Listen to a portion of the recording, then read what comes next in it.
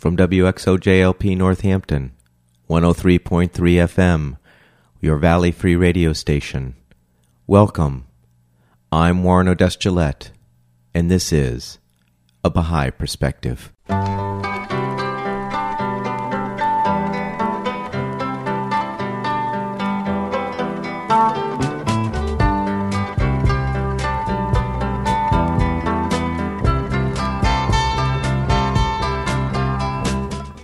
A Baha'i Perspective is a radio program that examines contemporary issues using the principles of the Baha'i Faith. If you want information on the Baha'i Faith specifically, you can go to the website www.baha'i.org. That's BAHAI.org. Or you can call the toll-free number 1-800-22-UNITE. Today I'm playing a fifth in a series of interviews with Mr. Ray Estes, a Baha'i from Chapel Hill, North Carolina, who comes from a background of a born-again Christian. He's studied the Bible for many years and has developed new understandings of some of the Bible stories now that he is a Baha'i. Ray starts out this segment by sharing his understanding of how to interpret the Bible in regards to the prophecy of the second coming of Christ. One of the biggest concerns that we have today is everybody would like to see the world change into something much different than what it is today. But the religious community is basically hoping for what is known as the return of Christ. And I, no less than anyone else, as a young man and as a Christian, had my expectations of what I thought should happen.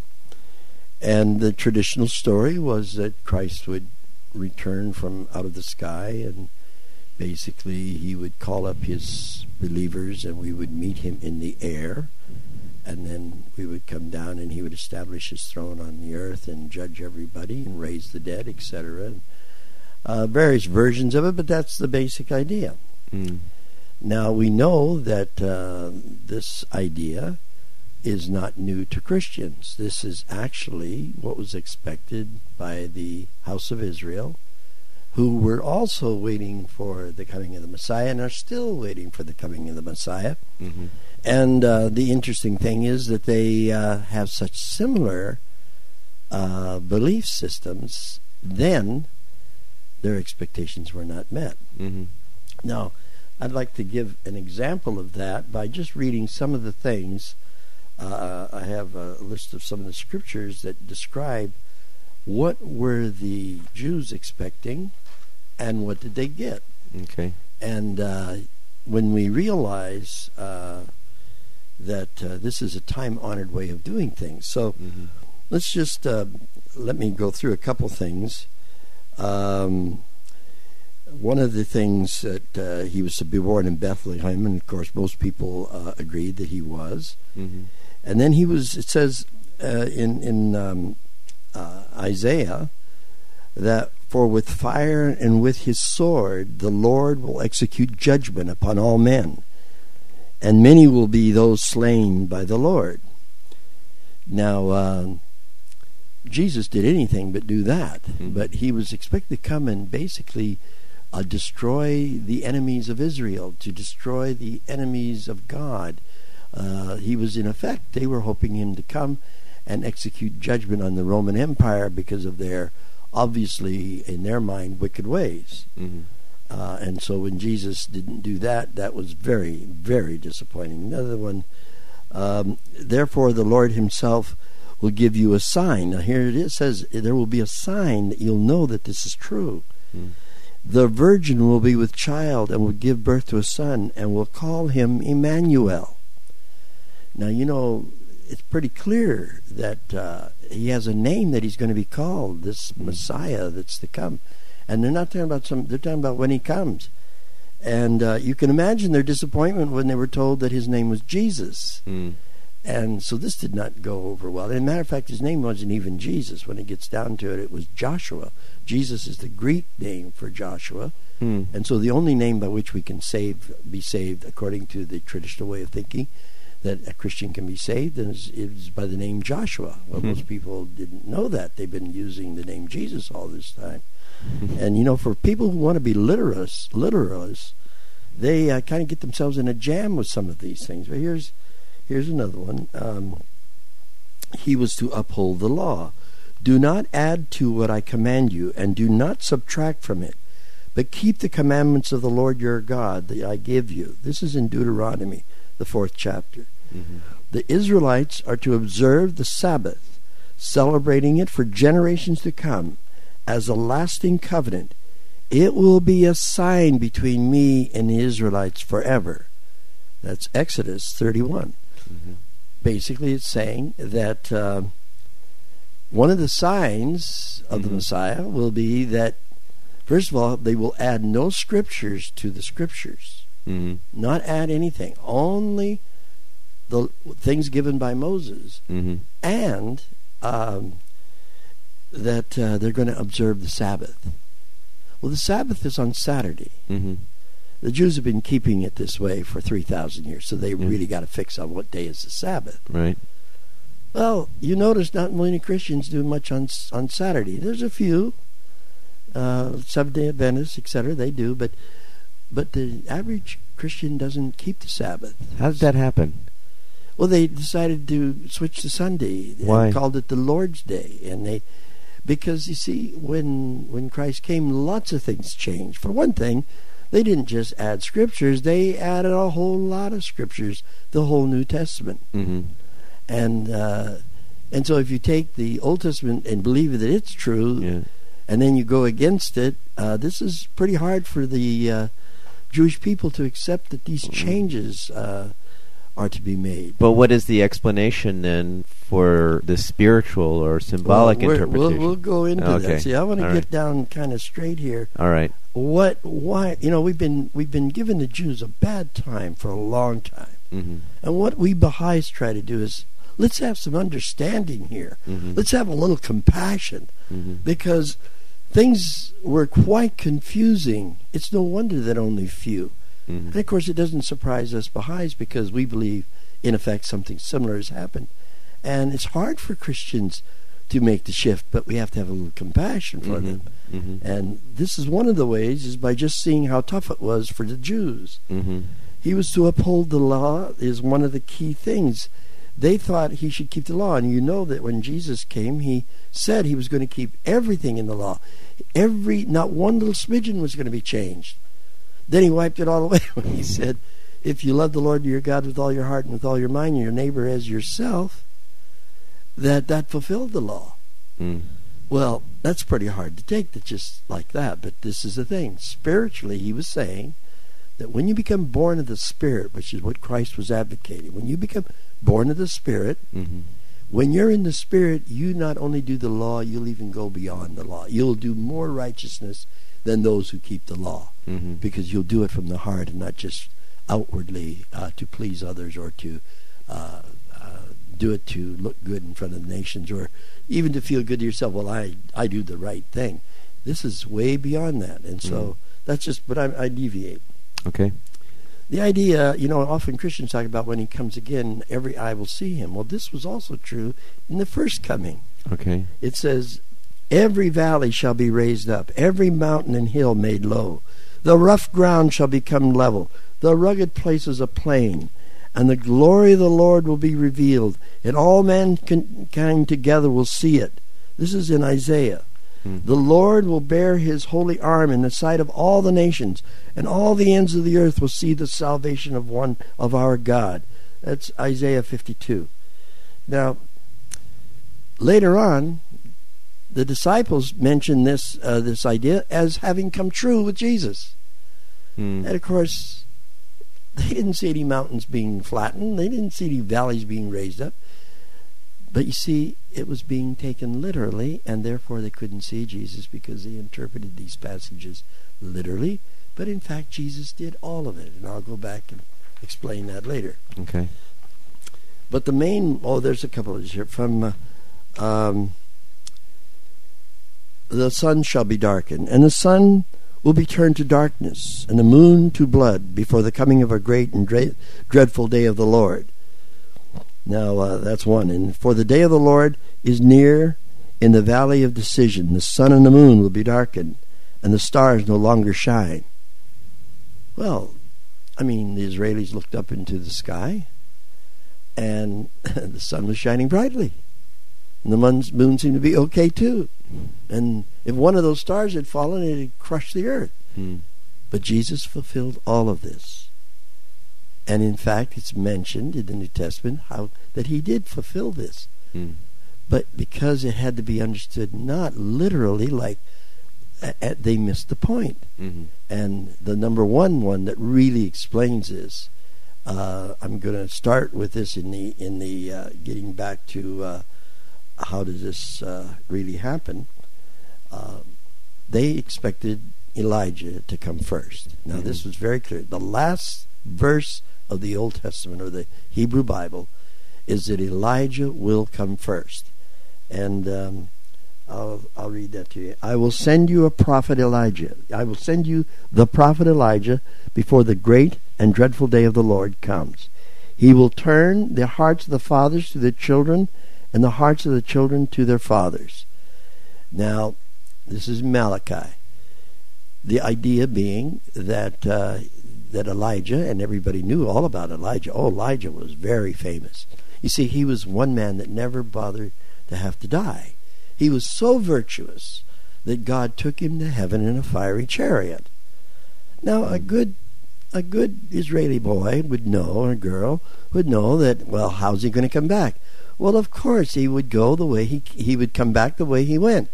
He would come in a fiery chariot. And of course, where would he land? Well, of course, downtown Jerusalem, right in front of the temple. He would get off. And when you see a fiery chariot coming out of the sky with Elijah on board, you'd know this is it. Nothing happened of anything of that kind. Oh, how disappointed they were. And yet, you have to go back and to understand it. Now I'm going to get how these things work. Jesus uses this example of Elijah to tell us how we're supposed to think, and I suggest to you how we're supposed to think for the second coming as well. And it goes this way. Elijah was a prophet of God who lived at the time of a wicked king named Ahab. Ahab had married an unbelieving woman named Jezebel. Now apparently she must have been a pretty good looker, because she sure had his attention. But she was wicked, and she was bringing all manner of evil-doing things into the society. So Elijah went out and said that the king, who was a Jew, should get rid of Jezebel, as she was a wicked queen and bad for the country. Well, she didn't quite like that. She didn't want this to go on, so she wanted the death of Elijah. So Elijah fled into the wilderness, where he was living off the land. It says the birds of the air even brought him food to keep him alive. And we know what he looked like, because there's a description of him in the Old Testament. And his hair grew out, and he dressed in animal skins, and he carried a big staff, and he had a big belt around it, or girdle around his waist. He was really looking rough after living out there for these many years. And so this is the man then that God is so pleased with that he takes him to heaven in a fiery chariot. So this is a well-known story among the history and the people of Israel. So what happened? Well, it seems that a cousin of Jesus of Nazareth, whose name was John, began to go out and teach. But one of the other things he did was rail at the king, whose name was Herod, who had married his, I think it was his brother's wife, or had married his brother's wife, which was illegal to do before the brother died. And on top of that, she was a wicked woman, and she was doing everything wrong. And so John says basically to Herod, get rid of her. She's not the right thing for Israel. Well, she doesn't like to hear this. So she sends out her agents to try to kill John. John goes into the wilderness, where it says he ate locusts and honey to stay alive. And his hair grew out.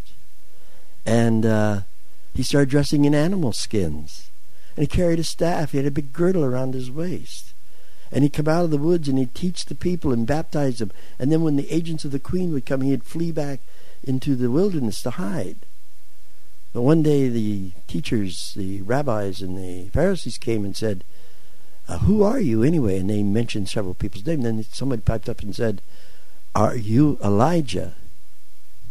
And this is interesting because you don't hear people talking about this much. He said, no, I am not Elijah. I am one crying in the wilderness, prepare ye the way of the Lord. Well, you see, the prophecy says that, in a sense, Elijah would come back and prepare the way of the Lord. But he says, no, I'm not Elijah, but I'm preparing the way of the Lord. Well, some of the disciples were there, and they heard this. And later on, when John sent them to follow Jesus, they followed Jesus. And then one day they were sitting around, and one of them said, Lord, we know who you are, speaking to Jesus, but where is Elijah? Now, this is a big mystery, you see. And now we find out how God does things. Now we can find out from Jesus himself how God does the return. Jesus said, essentially, the people have eyes, but they can't see. They have ears, but they can't hear. But you, the disciples, those that are following Jesus, you have eyes to see, and you have ears to hear. And so it's given to you to know these things. He said, John was he. Know this. John was he.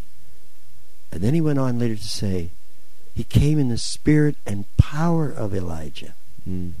Not the same person, not the miracle thing, fiery chariots and all that. No. That's not the issue. He came in a similar pattern so that all the people could see that a prophet like Elijah, even to so far as living in the wilderness and preaching against the king of his day and dressing in animal skins and living off the land, all of that they could see. But the key piece was that the spirit that was in him and this power with which he spoke was like the way of Elijah.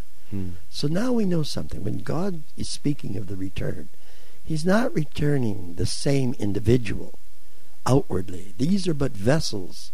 But the spirit and power of God shows up. And that's what we're to recognize. That when we see the spirit, the loving and beautiful spirit, and the power to change hearts, that's when we should know we're seeing the Spirit of Christ returned. And in that case, they had to see it for the first time.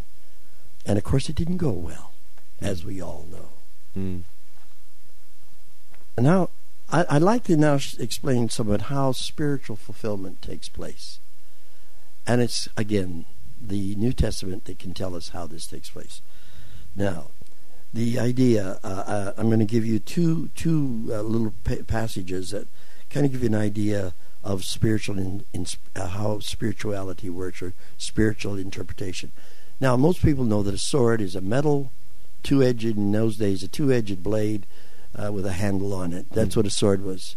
But here we get a different understanding, a spiritual understanding of the sword. For the word of God is living and active, sharper than any double-edged sword. It penetrates even to dividing soul and spirit, joints and marrow. It judges the thoughts and attitudes of the heart. How the sword with which the coming Messiah was to slay and do things on people was really the Word of God. How it challenges people, how it cuts through the layers of shall we say, clergy crap that often throughout the ages builds up and confuses everybody and leads us in such a journey of ridiculous beliefs that take us into magic and all manner of things that never happen, and it keeps people from seeing the truth when it does. And here's another one.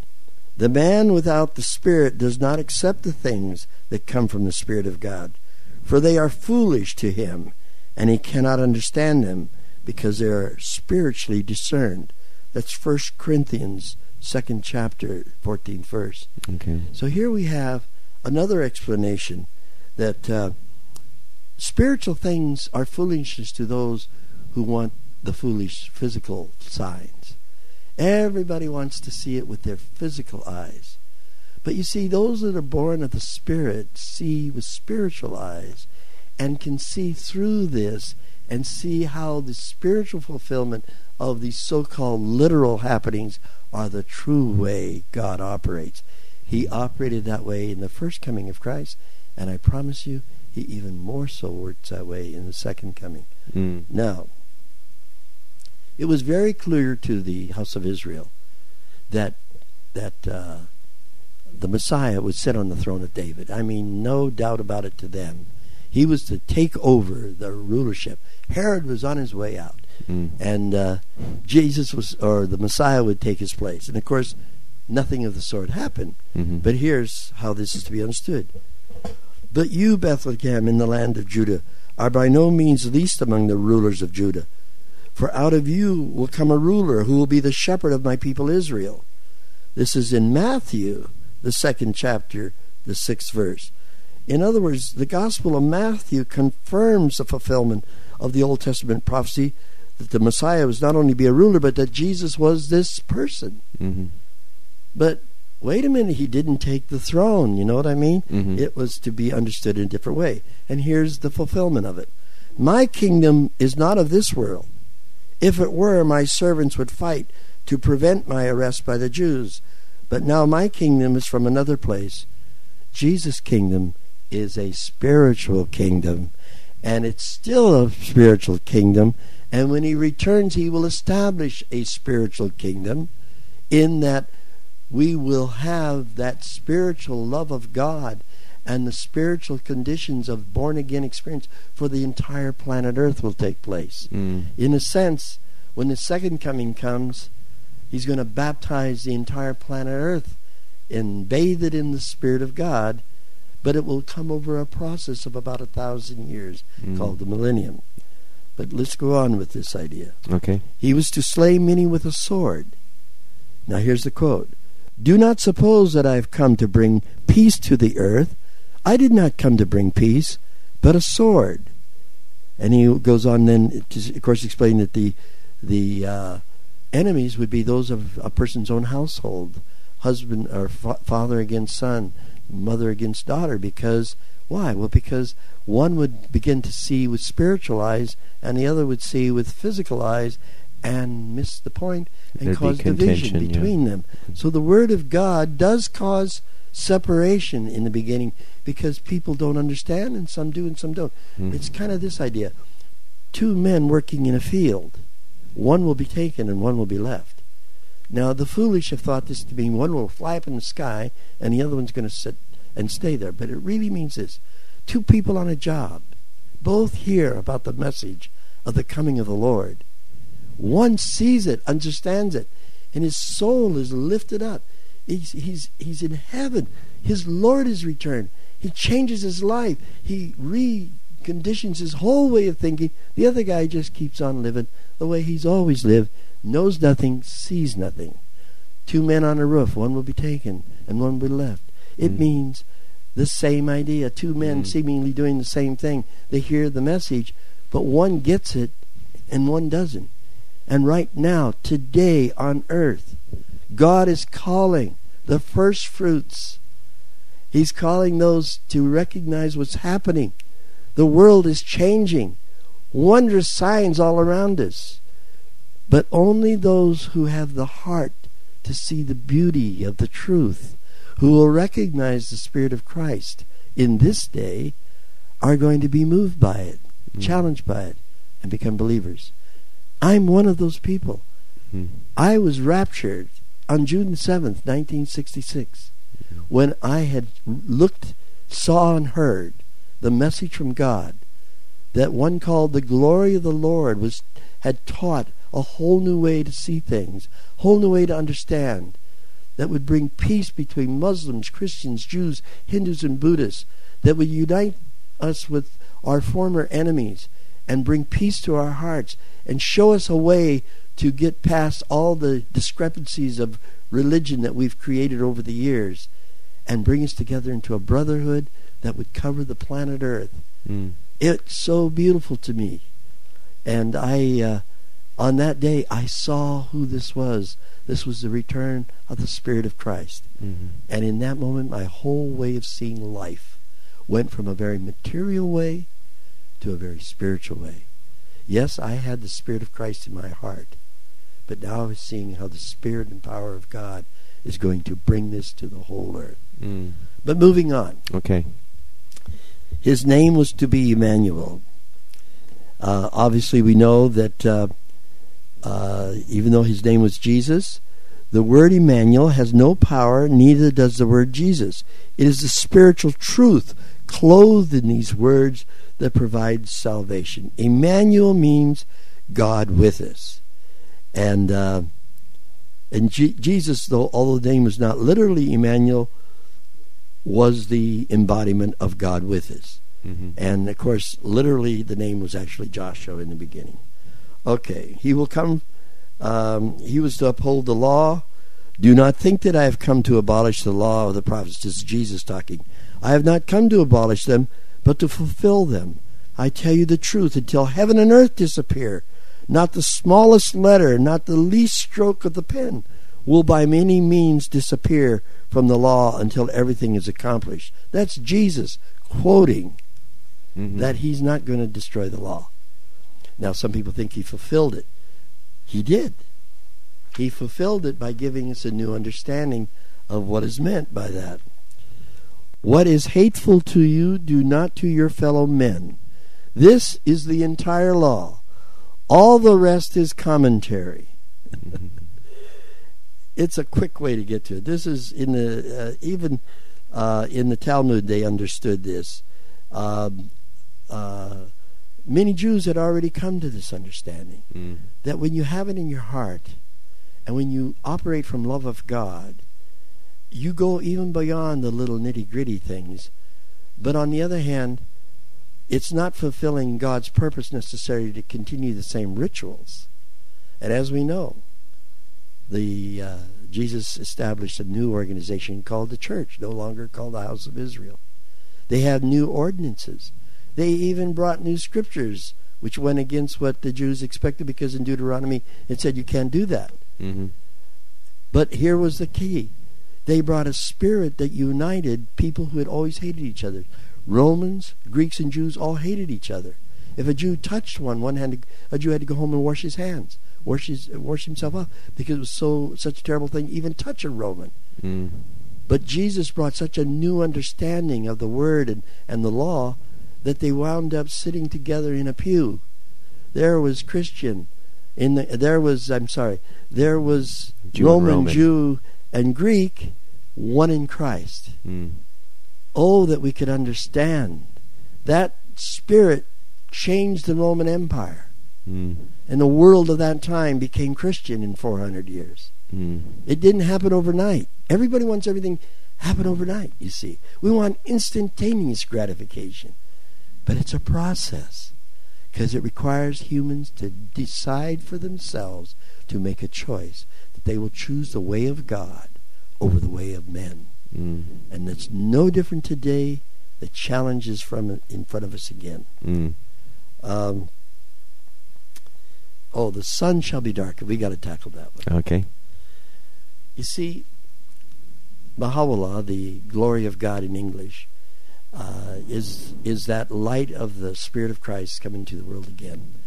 And others will go into all the details of that, but the basic idea, he appeared in the Middle East. He was beaten, he was tortured, he was taken in chains, he was taken to Israel.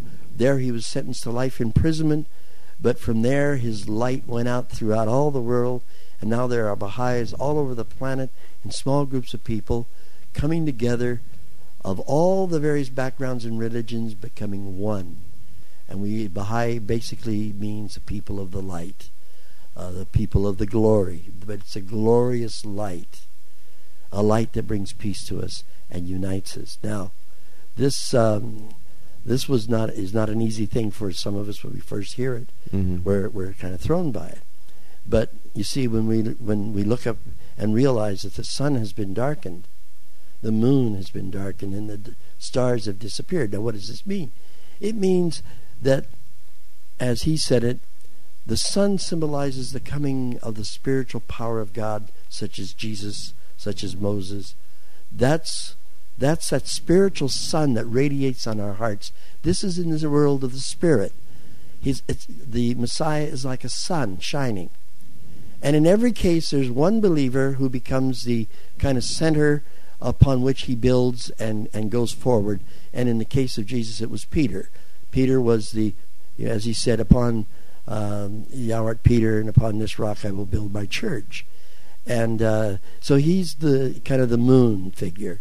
And then all the believers throughout these years who stood up for Christ, who stood up for the truth under tremendous pressure, they are the stars in the heavens. But after years go by,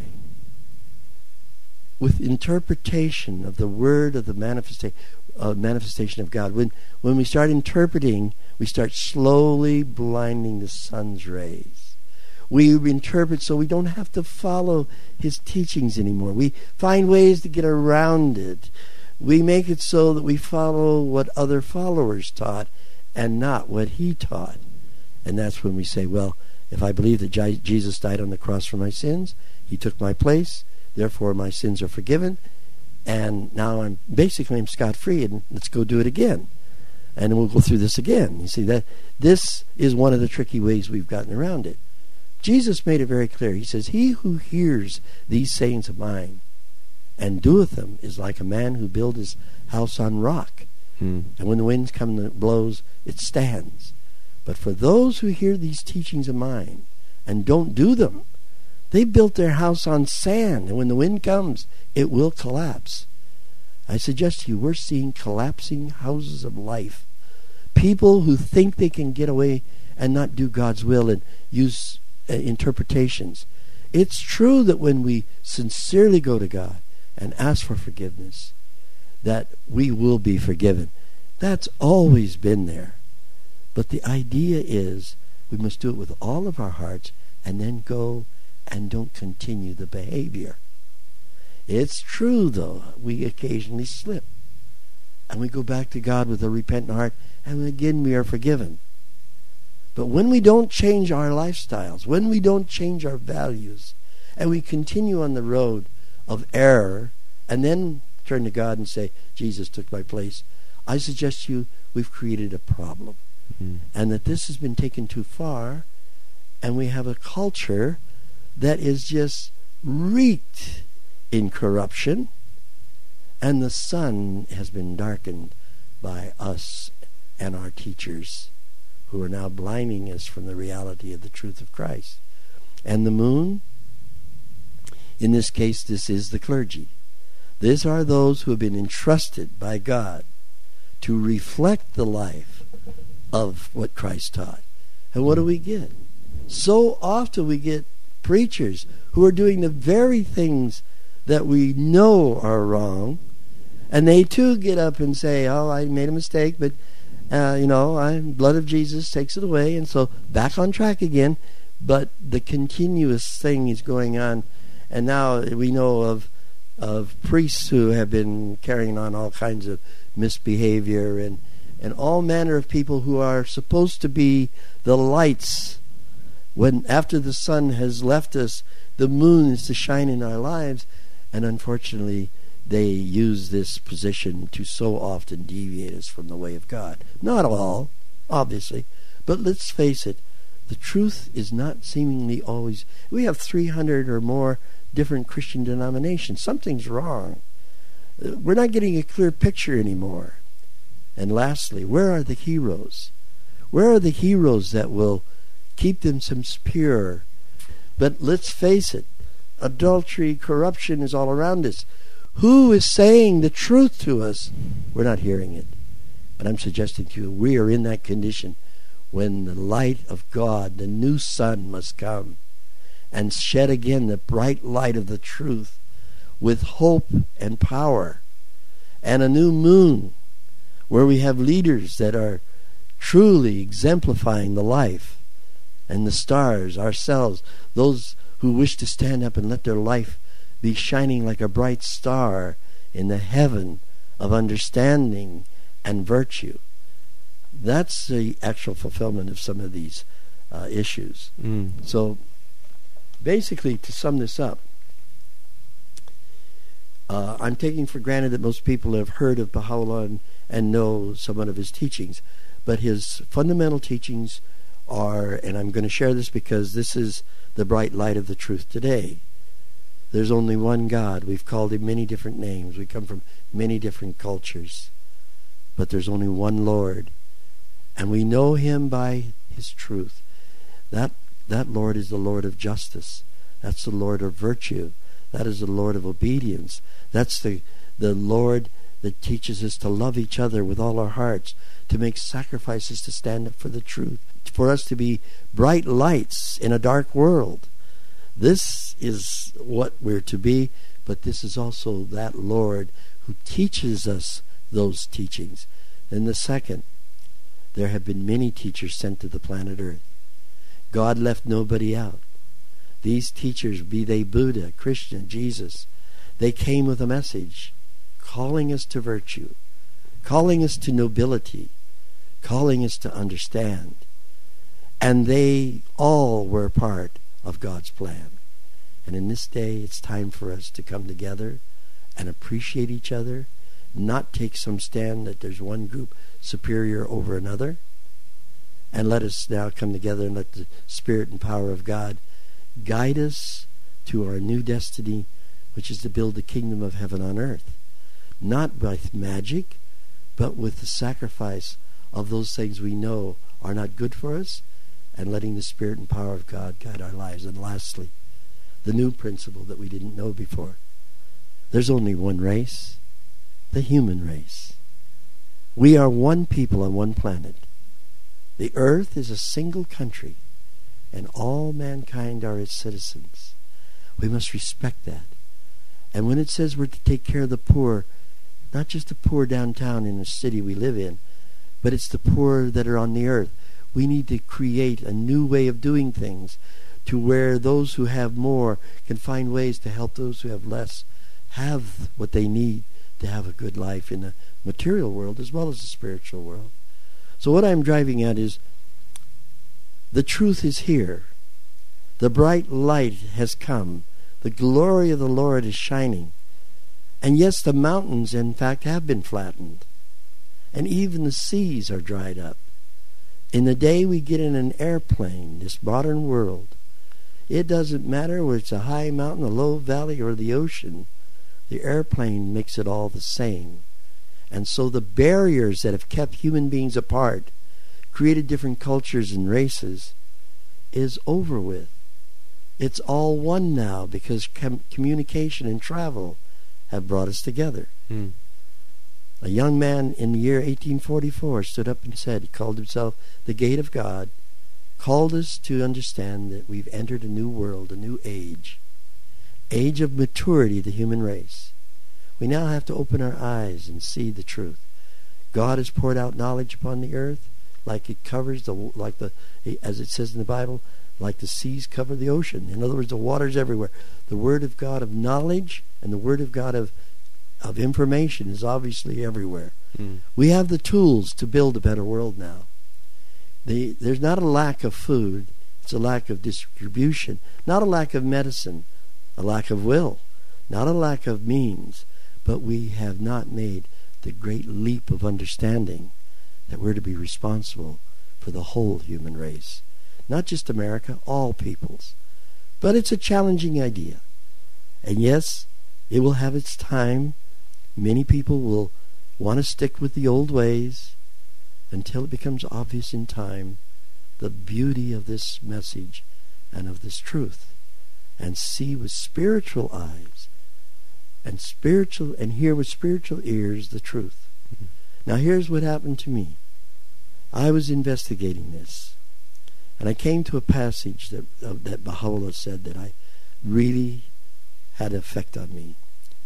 It says in there, "O people, by the power of God's might, resolve to gain the victory over your own self, that happily the whole earth can be free." He basically was saying that the problems, we always want to see the problems in other people, when in fact the problems are with us, ourselves. The person we wake up and look in the mirror, there's the problem and there's the solution. When I make the choice to turn to the light and let God's Spirit into my heart, it changes us, gives us power to overcome this world.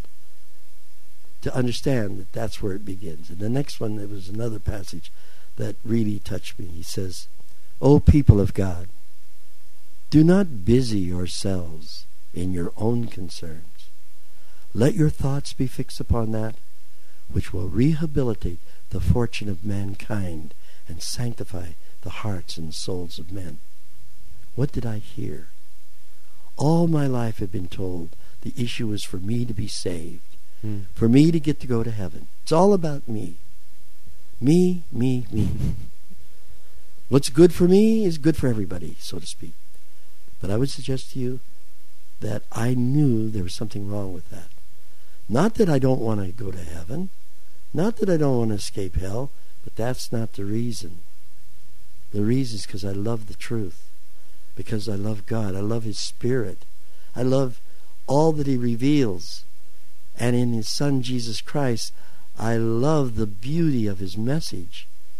And when I see and hear that a person with a new name, new outward appearance, but speaking that same Spirit, but in a way relevant to the time in which we live, in a way that takes away all these barriers between science and religion, takes away the barriers between the religions, takes away the barriers of the races and between men and women, and shows us a new way to build life and create with the power of the Holy Spirit in our lives, to take Jesus' injunction to love one another to another level of understanding, a new worldwide brotherhood of all humanity, and that God will pour out His Spirit and give us the power to transform this world into the kingdom of God on earth. It will take a while. We have 1,000 years to do it. But every day we must get closer, by each one of us stepping closer to that heavenly reality. When Jesus came into the world, the Romans, the Greeks, and all those hated each other. There was great religious consternation. But when the smoke cleared, so to speak, we had a new institution with new scriptures, with a new name. It wasn't Emmanuel, it was Jesus, or Joshua, whichever way you want to look at it. And a new community that united the enemies of that day into a common kingdom in the church. It was a spiritual kingdom, but it spread throughout the Roman Empire, and the whole Western world fundamentally changed. Now we are living in a world where all the hatreds are there, as obvious what's going on in the Middle East today. Jews, Christians, and Muslims are at the forefront of the conflict. And there's no understanding, there's not real compassion for each other. If there ever was a time we need to have a message that can remove the stigma we feel towards each other, a way of thinking, and this is where Baha'u'llah teaches us. We have been in a school for 2,000 years. In the early days, we were taught as first graders and second graders. Then we graduated up to, say, fourth graders, fifth graders, sixth graders. And then we, quote-unquote, went to middle school. All these taught by Abraham, Moses, Jesus, Muhammad. But now it's time to go to yet another level. We're still in school, but now the teacher is teaching us in a new way. And each stage that we go, we learn a little more so that we can get ready for the next stage of our development. We've gone through the adolescence period of human history. We have now entered the adult period, where we can see for ourselves, know for ourselves, and we're independent enough. We don't need a clergy anymore to tell us. We can see for ourselves, and when we, as a people on planet Earth, recognize that one Lord has come, that Israel is going to be known as the land of unity. The reason the Jews have come back to Palestine is to found the spiritual capital of the planet Earth. Muhammad was there. He blessed Jerusalem. He blessed that land. He did not intend for us to do with the things we're doing. If you'll notice, the Dome of the Rock is there. It's a sacred, holy place, second sacred, most holy place in all of Islam. It's there. The Christian churches and all the holy, sacred places where Jesus was are there. And of course, the Jewish wall is there. But there's a new thing that's happened in northern Israel, in fulfillment of Isaiah that says that the house of the Lord will be raised up in the latter days on the mountains of Israel, and all nations will flow to it. The law will go out from Jerusalem into all the lands thereof. Well, we believe the New Jerusalem has been established, in this case, not only in a spiritual way, but in a physical symbol. In northern Israel, there's a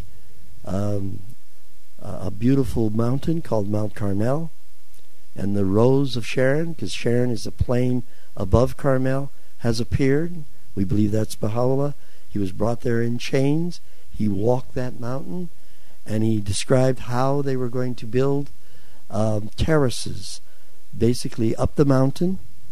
Each terrace represents one more stage of human development. There's a message in that mountain. It's absolutely beautiful. It's a symbol of the beauty of man's progress, stage after stage, towards God. And people from all over the world, from China, from Russia, from Ethiopia, from America, from South America, all the races, from Mongolia, these are all places where there's the Baha'i faith teaching.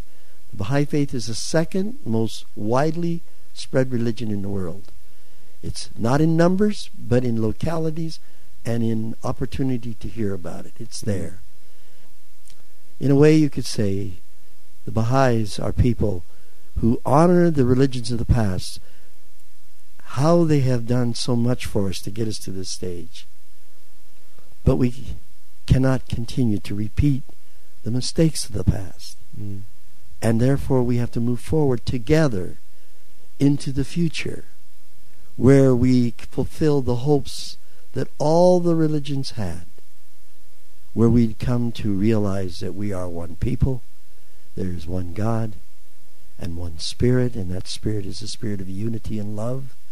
And until we wake up to that reality, we're continuing to see our sons sent home in body bags, regardless of which side you're on these issues. But we have a ways to go. There are still some very terrible things that will happen because of our refusal to open our hearts. But the good news is there is an end to this nonsense. Soon the nations will realize the futility of violence, the futility of hate, and realize there's only one way to go back to the truth that we always knew: love and justice.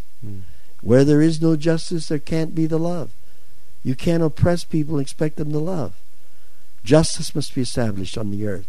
Love will begin to flow as the people turn towards God. We cannot continue doing things the way we've been. We're going to burn the planet up with our foolishness. But in fact, we are going to stop before it's too late. This is a promise that the truth of God will become so bright and glorious that, let's just say, we're going to need sunglasses to keep out the light. It's be so bright. So the message of the Baha'i faith is one of hope. One of hope and one of brightness of the future. Yes, we will see all these terrible things happen. But actually, the worst thing that ever happened, we haven't even realized it. The worst thing was World War II and World War I. Over 100 million people added all up together, including the Cold War, have died through violence, trying to establish false concepts of truth, including communism, which was perhaps as much antichrist as you can get. These movements brought so much pain and sorrow to us, but we have already forgot how terrible it was. In many cases, people who don't read history. Right now, we're feeling the pain. What once millions died and left us. Yes, we were contrite and we established the United Nations. After World War I, of course, we established the League of Nations, trying to solve this problem. After World War II, we founded the United Nations, but we always just come short of giving the international movement any strength to actually carry out its purpose. This time, with fewer deaths, but with being on CNN, it's a little more impressive. We are, through technology, seeing the pain and the sorrows of our fellow human beings, and it's starting to move us. Since when did we ever care whether there was a tsunami on the other end of the planet? We never really worried about that in the past. That was their problem. Now our hearts are being moved. We're beginning to realize these are human beings. These are our fellow humans. And look at the way the West really moved forward in a wonderful way. More of this is needed. Obviously, we have some problems with this because we noticed that even in our own backyard in New Orleans, we didn't meet up to our own expectations of ourselves. We realize that we have a ways to go. But I suggest to you, we are fast growing up. We're getting the message. Unfortunately, I'm afraid, there's a few more severe blows that have to take place. Frankly, I believe we're going to see some very difficult times in the near future, but we are going to come out of it. And this time, we're not just going to set up some soft, easygoing organization. This time, we're going to say, wait a minute, it's time. And we're going to take the model of the United States. And this is now my way of expressing this. I always respected how Virginia led the way into the freedom of the people of the United States. If we go back and remember that after the war, to free ourselves from Great Britain, we established the Articles of Confederation to be the rule of law. It was a weak agreement whereby each of the states was an independent country, having its own army, its own system of banking and everything else, but we were only going to unite when there was a common enemy and for certain trade agreements. And but it didn't take us very long to realize, first of all, the big states started pushing the little states around. Virginia, for one, claimed all the territory from her borders westward to the Pacific Ocean. She was going to get it. And who's to stand up to Virginia? She was one of the strongest states in the Union, or the strongest states in the Confederation. And nobody could stand up to her. Let Delaware raise a voice and she could get a good swift kick. It just was this type of situation that it became truly very early on recognized as creating chaos. And the wise men of this 13 colonies gathered together. But Virginia was at the forefront of it. Men like Jefferson, men like Washington, Madison, particularly Madison, and Hamilton and all these, they were Federalists. And then, of course, Jefferson wasn't a Federalist. He was for keeping it loose, keeping each state independent. He was for states' rights over federal rights. But George Washington and Hamilton and Madison were for a federal government whereby there would be a government above the states. The states would still have a lot of power, but they would set up a federal government that would have checks and balances. And Madison proposed the Constitution and the Bill of Rights and all that we now hold dear. But you see, if the states had stayed independent, Virginia would have had an advantage. And some of the other states like Massachusetts at the time, which were strong, and Pennsylvania, New York, the bigger states, they were going to get theirs. To heck with those little states, okay? Actually, South Carolina at that time was a very strong state. But Virginia was top dog. But Virginia, recognizing that this was not good for her in the long run, her statesmen stepped forward and offered the Constitution of the United States, which put, in one case in the Senate, that the vote of Virginia was no stronger than the state of Delaware. Now that's giving up power. Virginia was much larger and more populous than Delaware, but gave equal voice. But at the same time, in the Congress, it gave the voice to those who had greater populations. House of Representatives, right? House of Representatives. And then a court to be independent to decide when issues got out of hand. It was beautiful and has been beautiful. Not perfect. We all know it's not perfect. Look at our history. But what a beginning. We quickly went from the Articles of Confederation to a federalized citizen system, and Virginia led the way. Her statesman, Washington, became the first president, and at one point they wanted to offer him to be king, and he so graciously refused and set it up so that we could have an elected president or elected. People were afraid of this. Jefferson was one of them, so afraid of a federalized system. But when he became president, he began to recognize it was a pretty good system. He wound up getting behind all of this. And the rest is history. This country, formulated by these wonderful people at that time from all the states, created a beautiful country, a beautiful nation. And with all the problems everybody else has, but a way to resolve them if we can cut down on the corruption that does come often. At the same time, this union has stood for 200 years. With all of our troubles and with all the human error and flaws, we have managed to keep and grow and go forward and progress. Oh, isn't it time for the United States of America to follow the example of the state of Virginia and come to the fore? And yes, at some point, give up some of its sovereignty for the sake of the betterment of the entire planet Earth. We can do a similar plan, not the same, but similar, that protects the rights of all individuals, protects the rights of all the nations, and at the same time gives us a federalized system that can protect the environment, can take possession of the resources of this planet and not use them in a way that is running out of gas, so to speak, literally, but can use it wisely so that all of the people of the planet can benefit, and we can go and have programs to clean up the environment and make this place a garden of what it's intended to be. We're not hopeless. We're not helpless. We have the knowledge and understanding.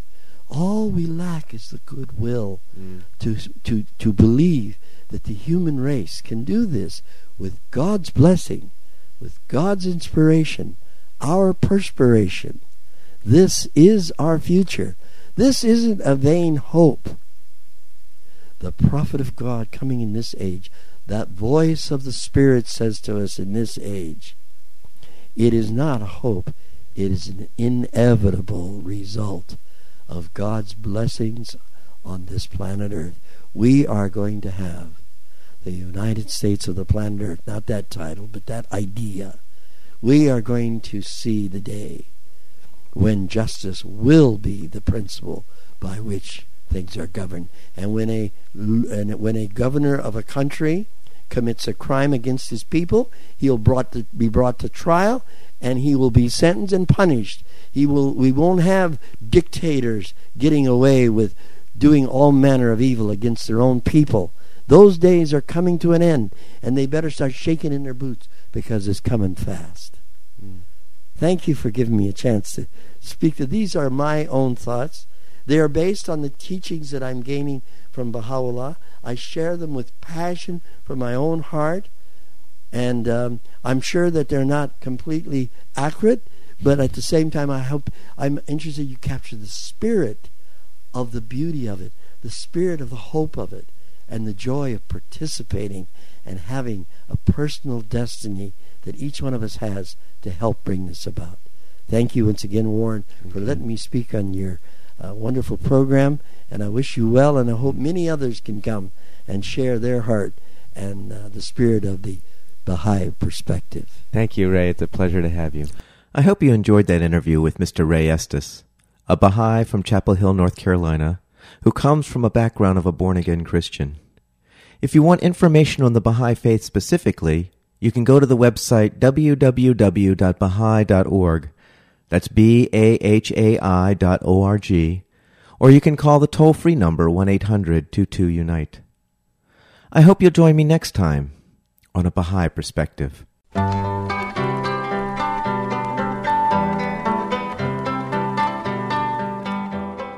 This is WXOJLP Northampton, 103.3 FM, your Valley Free Radio station.